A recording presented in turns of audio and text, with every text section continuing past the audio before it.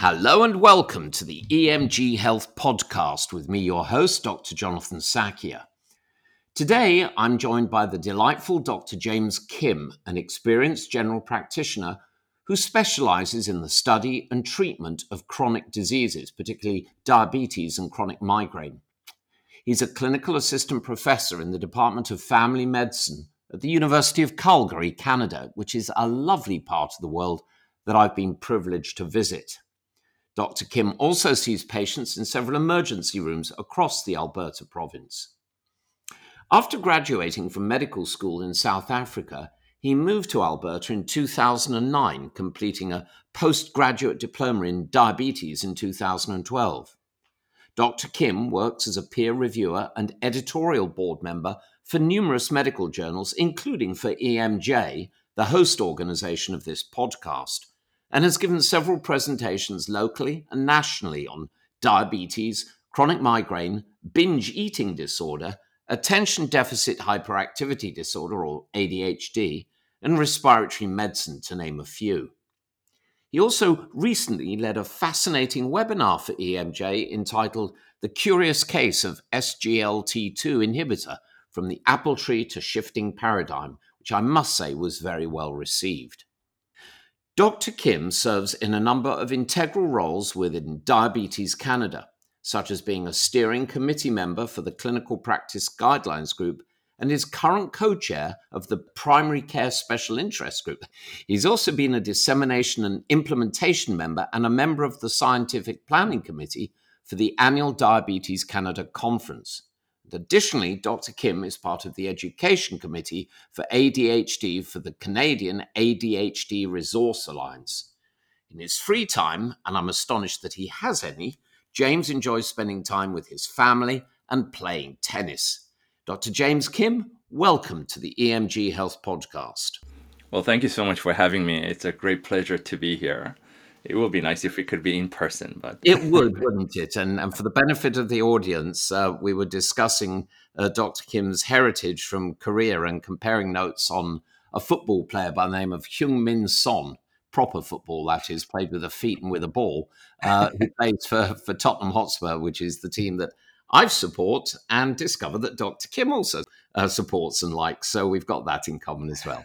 yes, sir. So, James, as someone who's been fortunate to see healthcare around the world, I'm always fascinated by how others interpret that experience.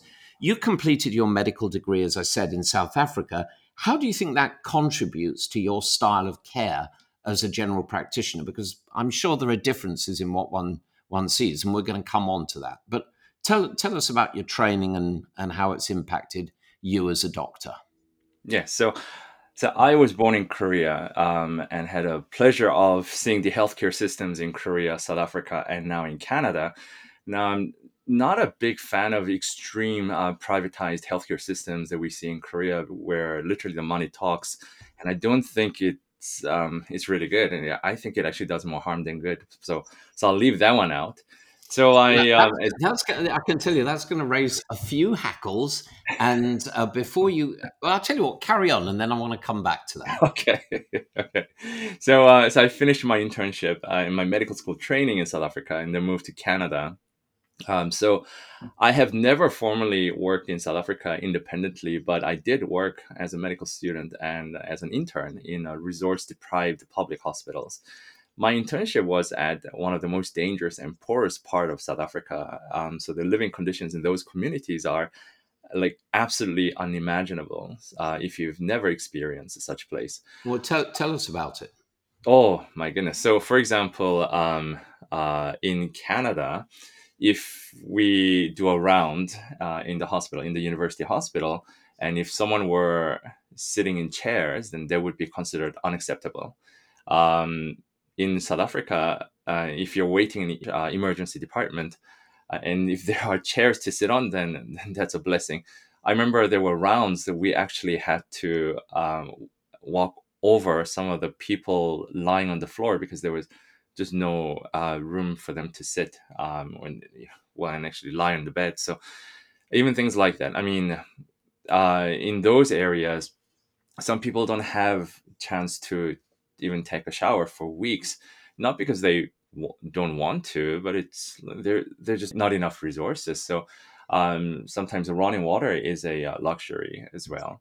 Um, I remember I went to the rural hospitals in South Africa, and this is like really rural, where there's no water, no running water, electricity, and so on. So, and we hear complaints in North America if there is a water shortage, or water or electricity get cut for a few hours, then people complain massively. I'm thinking, nah, you guys have seen anything yet. The rural North America is also very different to North Africa as well. So yeah, so I mean, the living conditions in some of these areas is absolutely amazing. Hence, I'm not surprised that their life expectancy is also not as good as, let's say, people that lives in a more affluent areas of South Africa or in North America or Europe, actually, for that matter. Yeah. So, so I think I really learned to appreciate life in general, and also what we have, what we can afford, and also learned that we cannot and should not take anything for granted. Since I've worked in such difficult places, I came to Canada, and I think I naturally gravitated towards more low socioeconomic areas in Calgary, and I enjoyed helping these people in real needs, people who have not been well managed or neglected by the society, and watching their health improve has been really, really gratifying. And I think um, driving for half an hour every day to work and another half an hour back from work, through traffic and sometimes through some dangerous areas, but seeing these people really improve in terms of their health, it's amazing. I actually feel like, yeah, I'm actually becoming a doctor. Hmm. And I think this experience and appreciation really came from my experience in Africa.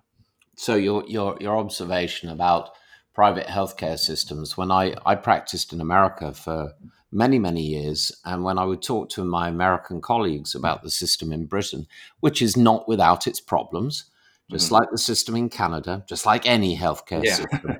But my American colleagues were astonished to learn that their British compatriots financially did every bit as well as they did, but without having to deal with all the issues of billing and running a business. So, there are so many misapprehensions. And frankly, I balk at the term socialized healthcare. It just means that there's one central payer and that access to healthcare doesn't depend on how thick your wallet is. And I concur with you that that should be the case. So let's drill down a little bit further. What are some of you've mentioned some of the issues that poverty and dangerous environments can have, and poor resources. But what about ways that what you saw in South Africa are different from Canada? I'm sure there are some diseases that you just don't see in Canada that you saw in South Africa, or disease prevalence differences, diseases of the, like obesity as an issue in the developed nations. Yeah. So from like acute cases, even trauma cases, we used to see gunshot wounds on daily basis. I used to assist in the open heart surgery because knife went through or gun bullet went through the heart, and we used to see that on a regular basis. I used to do procedures that I was told that only certain European thoracic surgeons would do. It was a bit baffling that you need to be a thoracic surgeon to do, let's say, pleural tap, for example. But anyway, I mean, I was doing this since when I was in medical school, because the needs there. So even just with a trauma alone, it's massive. And here, you'll see the trauma surgeons who will never see gunshot wound in their life or in their career, or to think that a bullet went through the heart. I mean, that's unimaginable in Canada. And actually, I'll tell you a story. So, my parents came to visit Canada, so they were living in South Africa, um, and they were watching the news, and my dad screamed. He called me like, "What kind of country has a main news where it's all about a deer crossing the road and it's causing traffic?" That is like, it's unreal. Like, what kind of country is this? So he just couldn't believe that he was actually watching such news making headline coming from South Africa. I mean, and and when you look at the medical issues, unfortunately in South Africa, HIV/AIDS have seriously ravaged through South Africa big time, and to a point that we assume that everybody that comes into the hospital for whatever reason, whether it's like a sprained ankle or whatever, were HIV positive. And I think there was one study when I was in medical school that showed that up to 70% of the patients in hospital were HIV positive. So it's unreal. So we saw a lot of HIVs and HIV related comorbidities such as TB. So for example, if someone coughed, it's like, okay, that's TB, right? And if patient improved on TB medication and they start coughing again, I mean, it could be allergies, but the first thing that came to our mind was like, okay, that must be TB. So everything was like TB, or HIV related. If someone had diarrhea, we thought, okay, that's HIV related colitis most likely. Wow. And that was the case, and it was real. I mean, that's how bad this HIV/AIDS is ravaging through the country. If someone had the schizophrenia, I mean, one of the first things that we had to rule out is that HIV related as well. Right. So that is really unfortunate. But in Canada, if someone were to cough, then the differential diagnosis actually broadens massively compared to what I was used to in South Africa. So it's not just TB that comes to top of my mind. If someone has diarrhea, then I don't think it's HIV related colitis or TB. So what I'm trying to say is that the variety of medical conditions that we see in Canada is having quite fun, and it's quite interesting. And you may know this, but Canada is, and I didn't know this when I first came to Canada, that this country is actually one of the biggest melting pot in the world in terms of ethnicities and race. So we actually see a lot of medical conditions that we may not have seen, let's say 30, 40 years ago. Because of the influx of immigrants. So we get to see lots of fascinating medical conditions. So just even that alone has been quite fun, challenging, because I do work in the immigrant population. So I work among the immigrant population in the immigrant communities. And also Canada has more medication choices and options than South Africa. So it makes medicine so much more fun and interesting, and gratifying in a way as well. So tell me, and our audience, what inspired you to specialize in treating some of the chronic diseases such as diabetes and migraine? Yeah, so I always felt that the chronic disease management is where the battle of health is won in terms of patients' morbidity and mortality. In most cases, obviously, diabetes is an interesting one because it's a condition that I absolutely hated in dealing with. That. Whenever I saw a patient with diabetes, I was like, "Oh my gosh, I don't know what to do," because my training wasn't very good. Well, at least I don't think I received enough training in diabetes because we were focused on HIV and trauma. Then I realized that as a general practitioner that I cannot get away from diabetes at all. I mean, diabetes was everywhere. You know, it's in psychiatry, and dermatology, and obstetrics, and so on. So I felt that I was ill-equipped to deal with diabetes. So I took a postgrad diploma through UK actually in diabetes, and just after I graduated, that's when some of the major researches and data were conducted and announced. So I think I just got into the world of diabetes before the explosion of diabetes data came out. So I think I got in just at the right time, and I'm absolutely loving it because I feel like, hey, you know what? I can actually do this and make some difference in patients' life. Now, migraine is another interesting condition because I used to hate that too. So I'm a bit scared because there are a few other medical conditions that I don't really enjoy. But the thing about migraine is that I just could not comprehend that people could get that sick and that much disabled from headache because I just couldn't relate to it. I was thinking, are these just drug seekers? Just want to get some opioid because that's all I knew back then in terms of migraine treatment. But I mean, I don't know if you knew that the WHO classified acute migraine episode as one of the worst, most disabling conditions in the world that human can experience.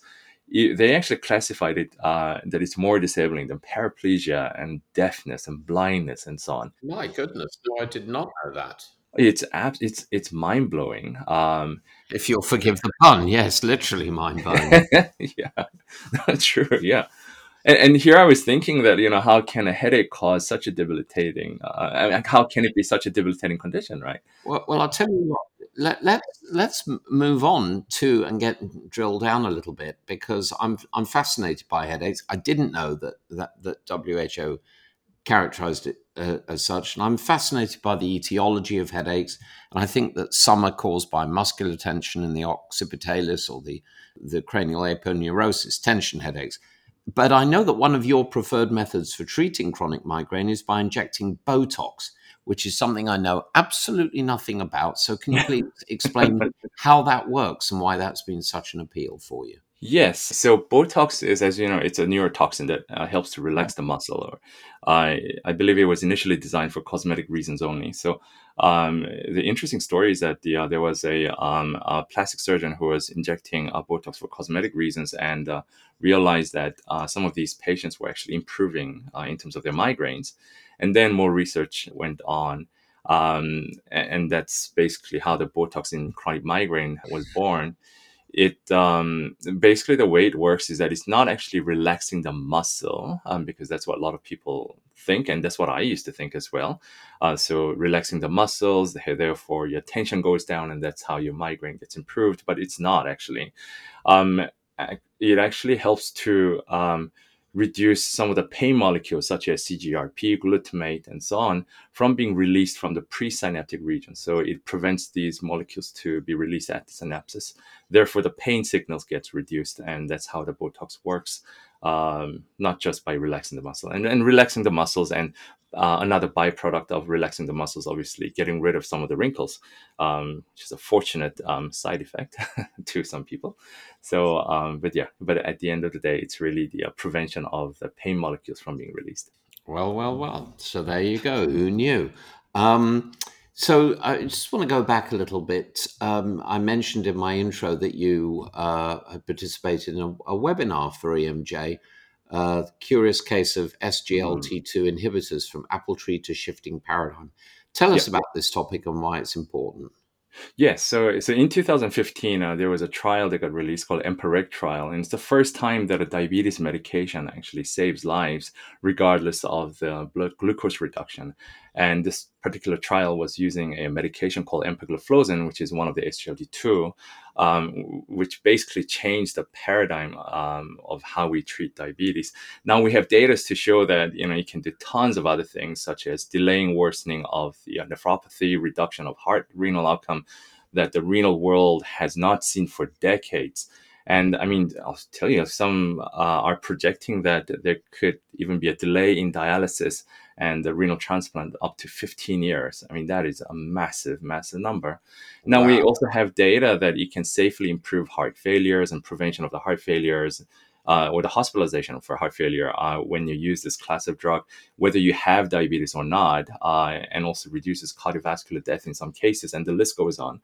This is a medication derived from apple tree to lower the blood glucose. Yet it has so much pleiotropic effect in human body, to a point that we now wonder if this is really a diabetes drug, or if it's a cardiology or nephrology medication that just happens to lower the blood glucose. So it must be one of the most paradigm shifting thing that has happened in the diabetes world in past decades, really. So that's why I think, as a healthcare providers, we should really be familiar with this class of drug called SGLT2 inhibitors. And you said that it's derived from apple trees. Yes, initially, yeah. Didn't So I didn't know that. So I love these stories. So truly, an apple a day keeps the doctor yes, away. yes, yeah. Maybe add bark to that as well. Oh dear. Yes. Oh dear. So we've talked a little bit about obesity in North America, and I have sadly noted that the country of my birth, Britain, is becoming more obese, and the world's getting more obese, and that's now the fundamental food threat rather than starvation. Although, of course, the situation in Ukraine is bringing that spectre back up Mhm. again.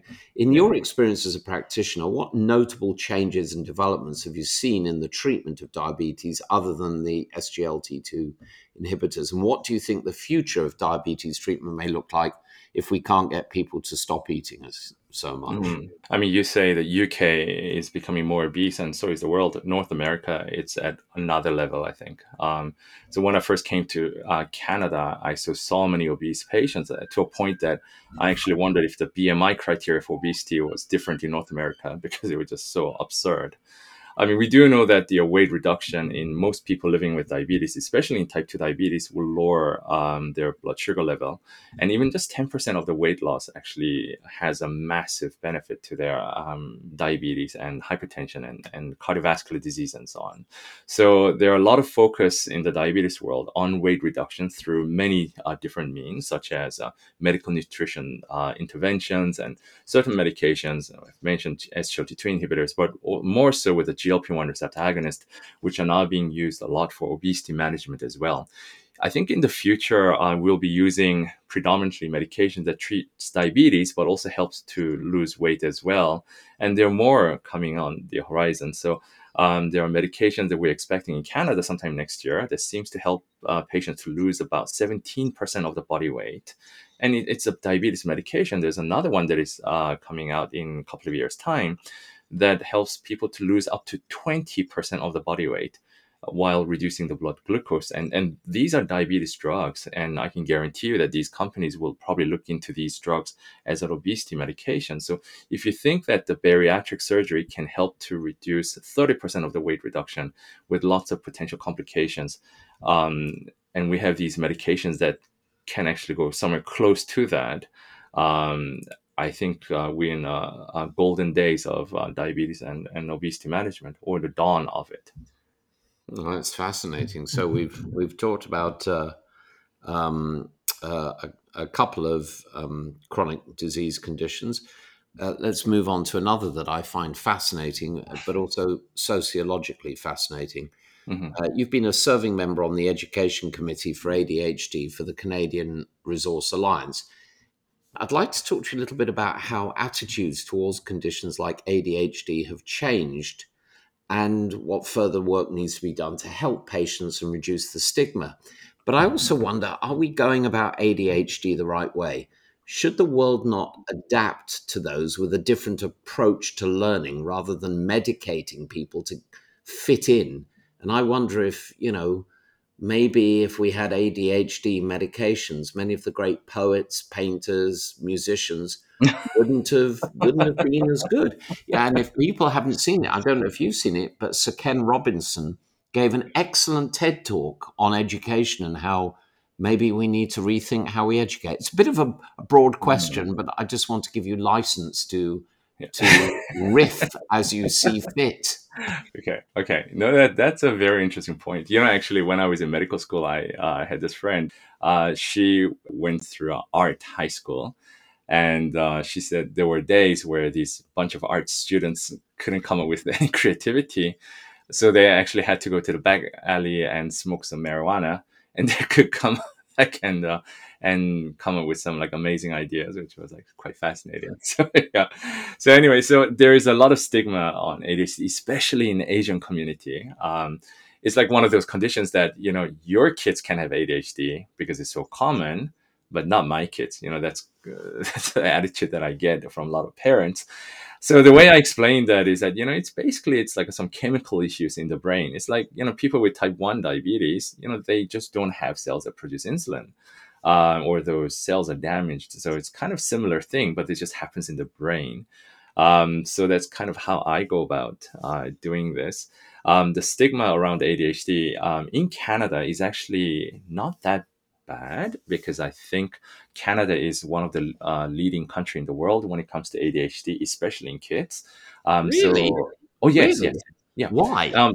Why? I don't know. So we do have some world-renowned professors in Ah. ADHD, and actually one of them actually lives in Calgary, so I got to know him quite well. Ah, So so when you're a, is this a case of when you're a hammer, the whole world's a nail? As in, if you've got experts in yeah, the field, they're going to yeah. see a lot of ADHD, and if you don't have any experts, you're not. I think the awareness has improved for sure. I mean, Right. the amount of ADHD that we have missed when the adults were children is massive. We are diagnosing adult ADHD like a lot, a lot, especially during pandemics. And but I think what's really important is that even up to recent years, we were treating ADHD to improve people's function. So kids will do better at school, and adults will be more productive at work, and so on. But now we are actually getting some very grave data regarding ADHD. So I think we should change the way we think. So, for example, if the child has ADHD and they're not and he or she is not treated, then it actually affects their brain development. So MRI studies show that there is a decreased brain development in prefrontal cortex where the executive function is made, along with few other areas. So and there are some other studies that shows that the actual estimated weight of brain decreases if they do not take medication. That's one major problem, because now we are seeing ADHD not as just a mental health condition, but it's actually a neurodevelopmental condition. The premature death rate in their teens and in their 20s is massive. There is an estimated premature death rate of 4 times higher. From what causes, James? Oh, it's impulsivity that is So not they being treated. commit suicide, in other words. Commit suicide, drug overdose, speeding, making irrational decisions.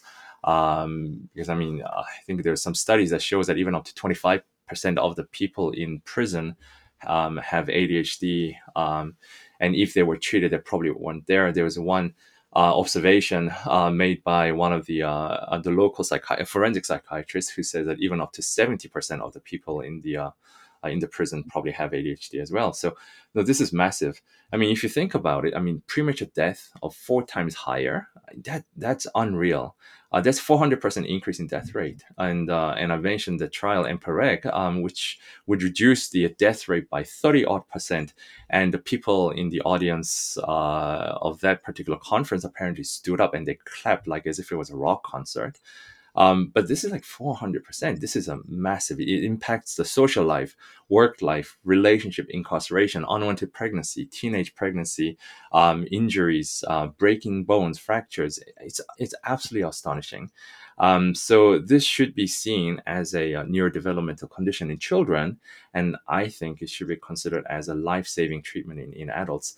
There's some small studies to show that if you have ADHD and other chronic diseases, chronic conditions, let's say diabetes, hypertension, and if their ADHD is not treated, then their other conditions will get worse as well. So I think it is a condition that we should actually put a little more focus on.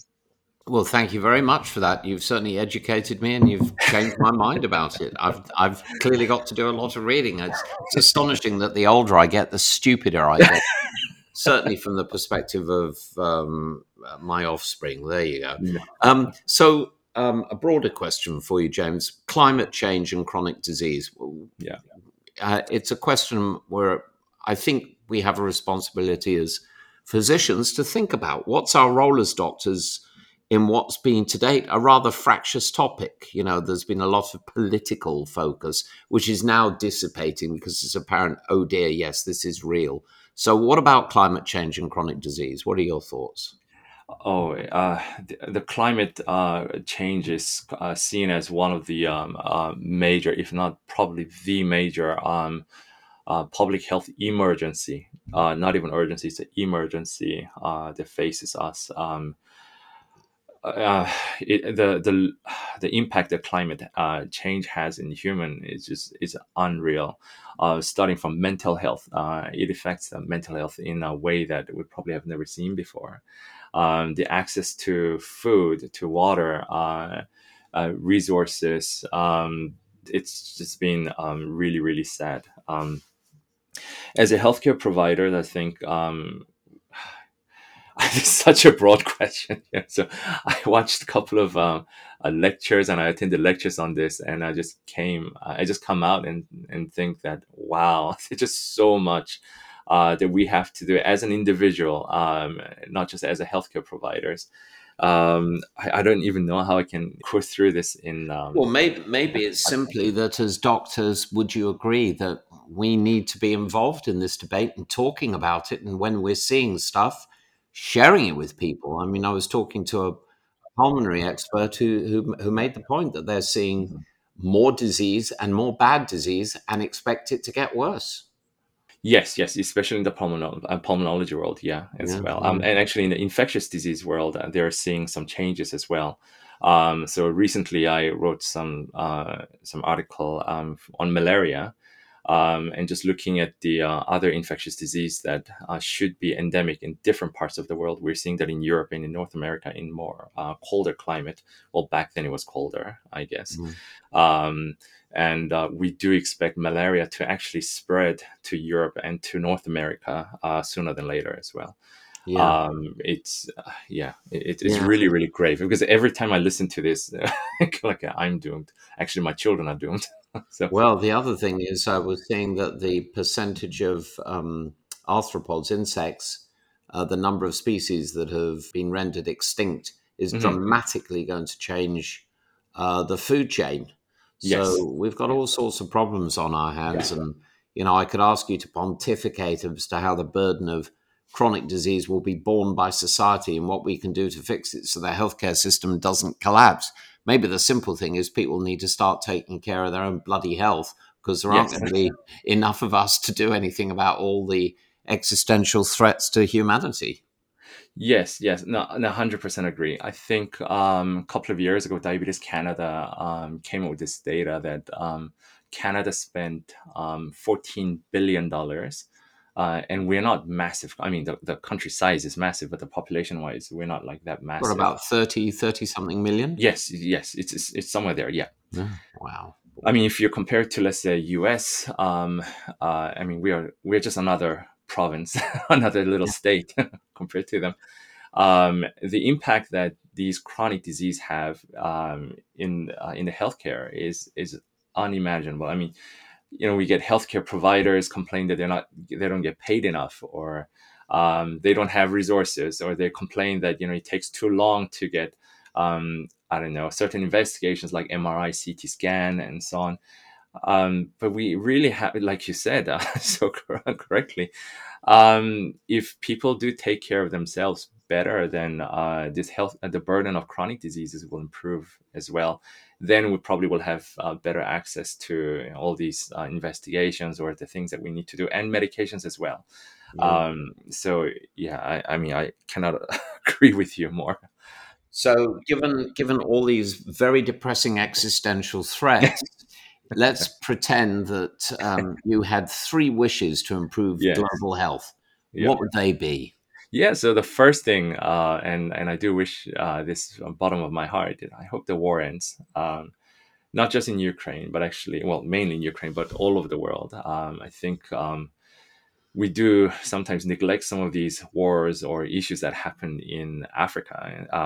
Then they don't get as much highlights and attention as Ukraine. I mean, please don't get me wrong. I think what's happening in Ukraine is probably one of the worst things that I will ever experience. And I'm not even in Ukraine right now, or I'm not even in Europe. But yeah, I really do hope that all the wars will end and they will improve the global health for sure. The second thing is, yeah, I hope that there will be an easy access to necessary medications all over the world. They'll be really nice. And thirdly, and I do think this is another public health issue, is the racism and discriminations and bias. If they can be improved, then I'm sure it will improve our global health as well. Wow.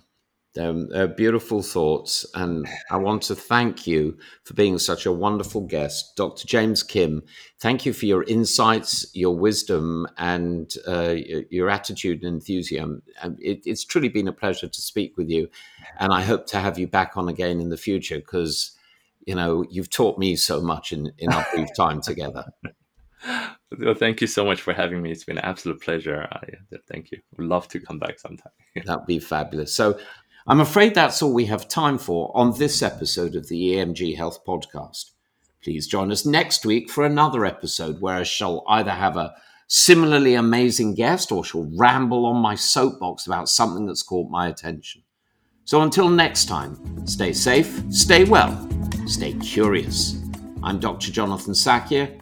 Thank you for listening to the EMG Health Podcast. Bye for now.